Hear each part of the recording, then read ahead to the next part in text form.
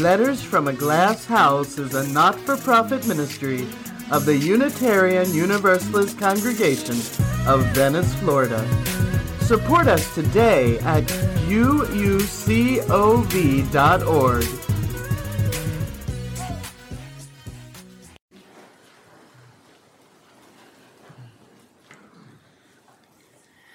As some of you may know, a group here at UCOV has been organizing a Right to Read festival at UCOV this winter.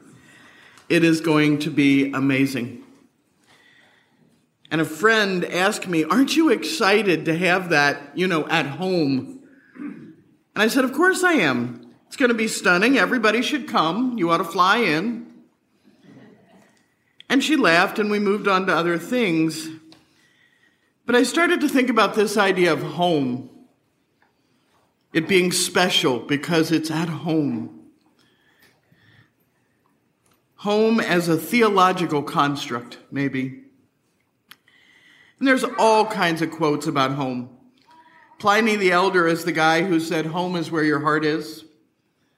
And Robert Frost had the old one that I mentioned this morning, home is the place that when you go there, they have to take you in.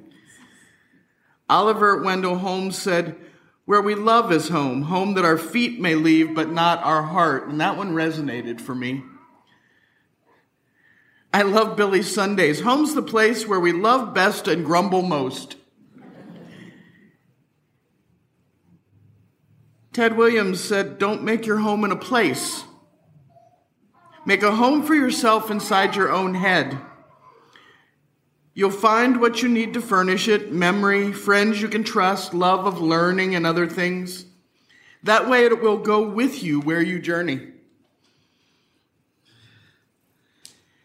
Even though the dictionaries tell us that home is just where you live, and that if you feel at home, you're comfy wherever you are, the word home has a lot more weight to it. It's an old word. Old English was ham, like Hamlet, or the High German Heim, dwelling place. But there's a disconnect there. It's the place that shelters us from the elements. It's a place where we feel safe and comfortable and loved. But sometimes it's not both of these at once. Where you feel at home may not be where you live. And Sukkot is one of those holidays that people may find to be a challenge to celebrate. It comes at a bad time. Ask any of us who lived as observant Jews. You've got the Jewish high holidays, and then you've got this happy little harvest festival with a ritual that literally involves waving fruit at people at one point. Some people shrug it off as not important. Some people say, who wants to build a hut in your backyard and who cares?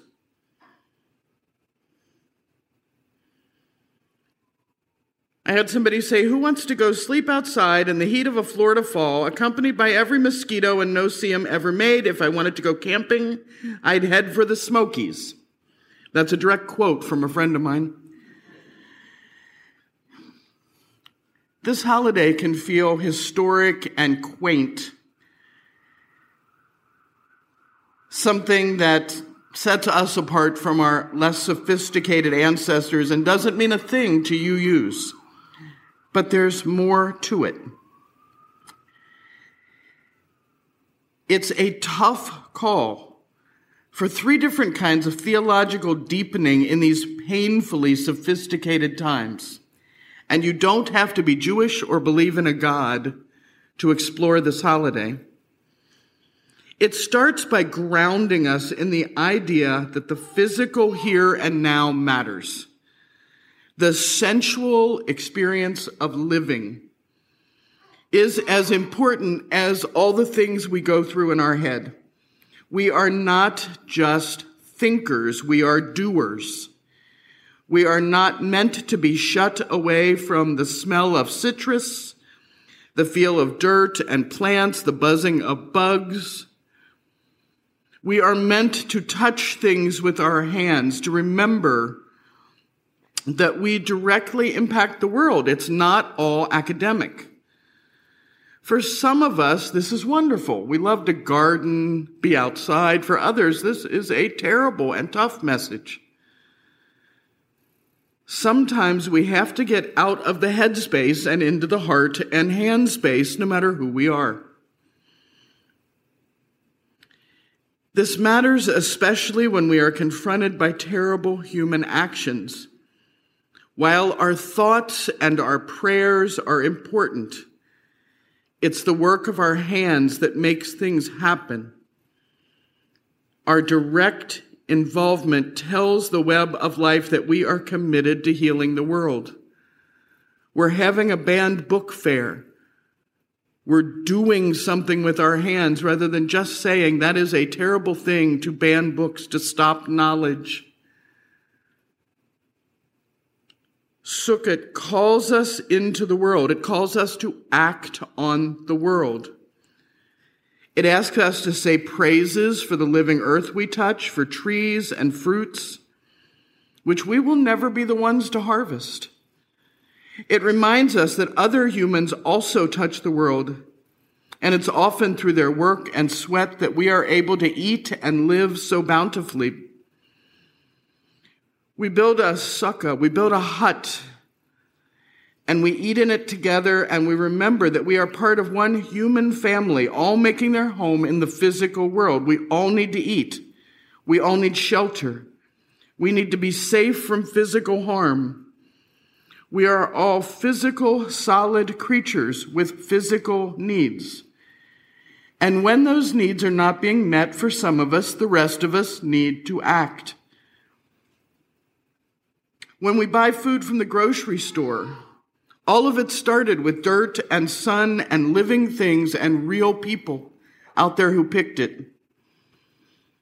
It reminds us that places far away from us are still connected to us intimately.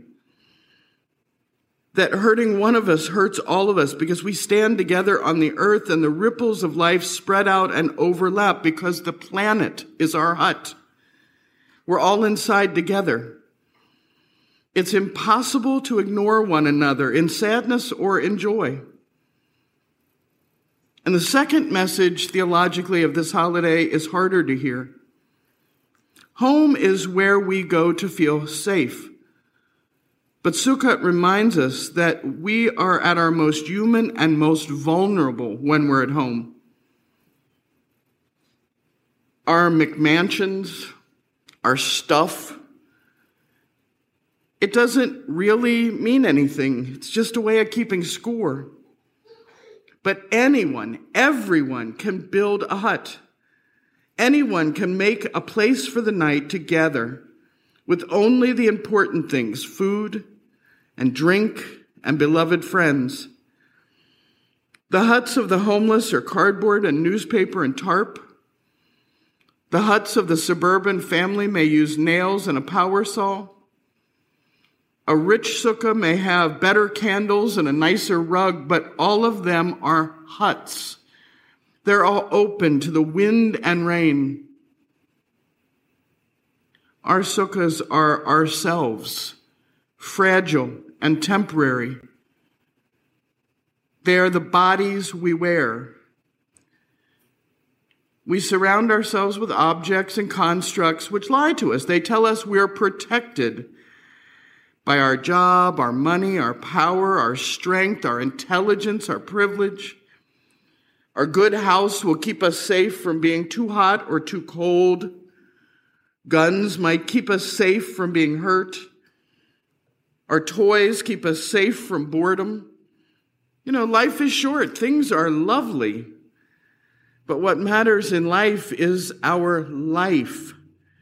The relationships we share, the love we bring to one another. It doesn't matter if you are friends with people here in this place or only online. The relationships are real. What matters is the times we shelter one another from the storm. What matters is community like we have right here. What matters is love, loving each other the best way we know how. This holiday reminds us that nothing lasts, and what protects us from the storms of life is something greater than ourselves. It's the people we love, the people we spend our life with. It's our community of friends. It's the ultimate of our knowing. It's the social networks. It's the social constructs that we help to create that support one another.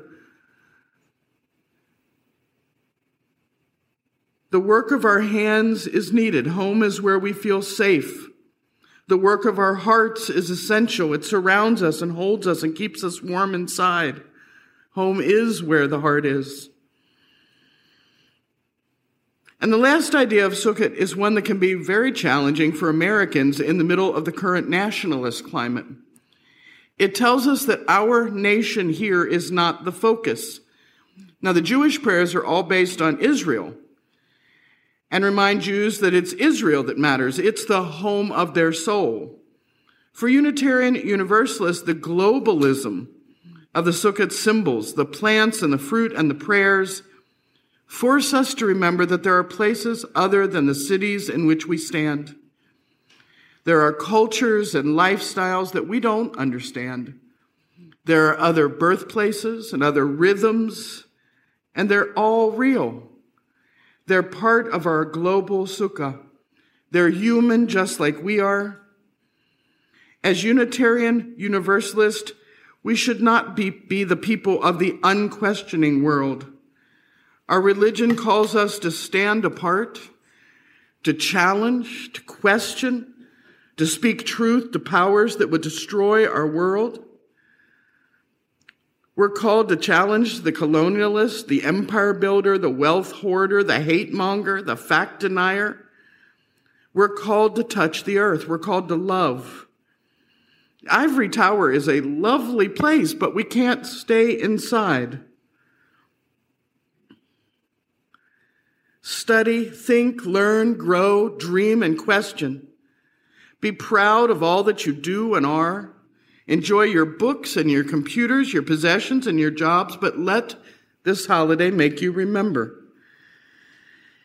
People of sophistication, hold the environment precious, know that it's a part of you, feel the dirt under your fingers. Do the work of hands, get physically involved.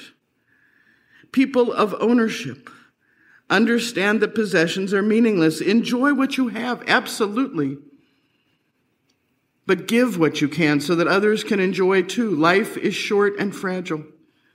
Don't waste any time trying to fit into a mold someone tries to impose on you. You decide the mold. Decide for yourself what's important. Go and dance.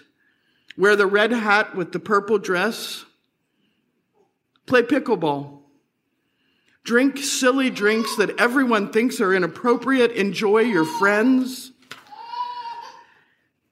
People of Florida, know that we are a part of so much more. One planet, one community, one chance to live together in peace, one shot at sharing our beloved, beautiful selves in vulnerability in this planet we call home, because we all deserve to feel safe at home. We all deserve to be safe, whether we're in a fancy house or a sukkah hut or the open air of a Right to Read festival in Venice, Florida. We're in it together. Amen.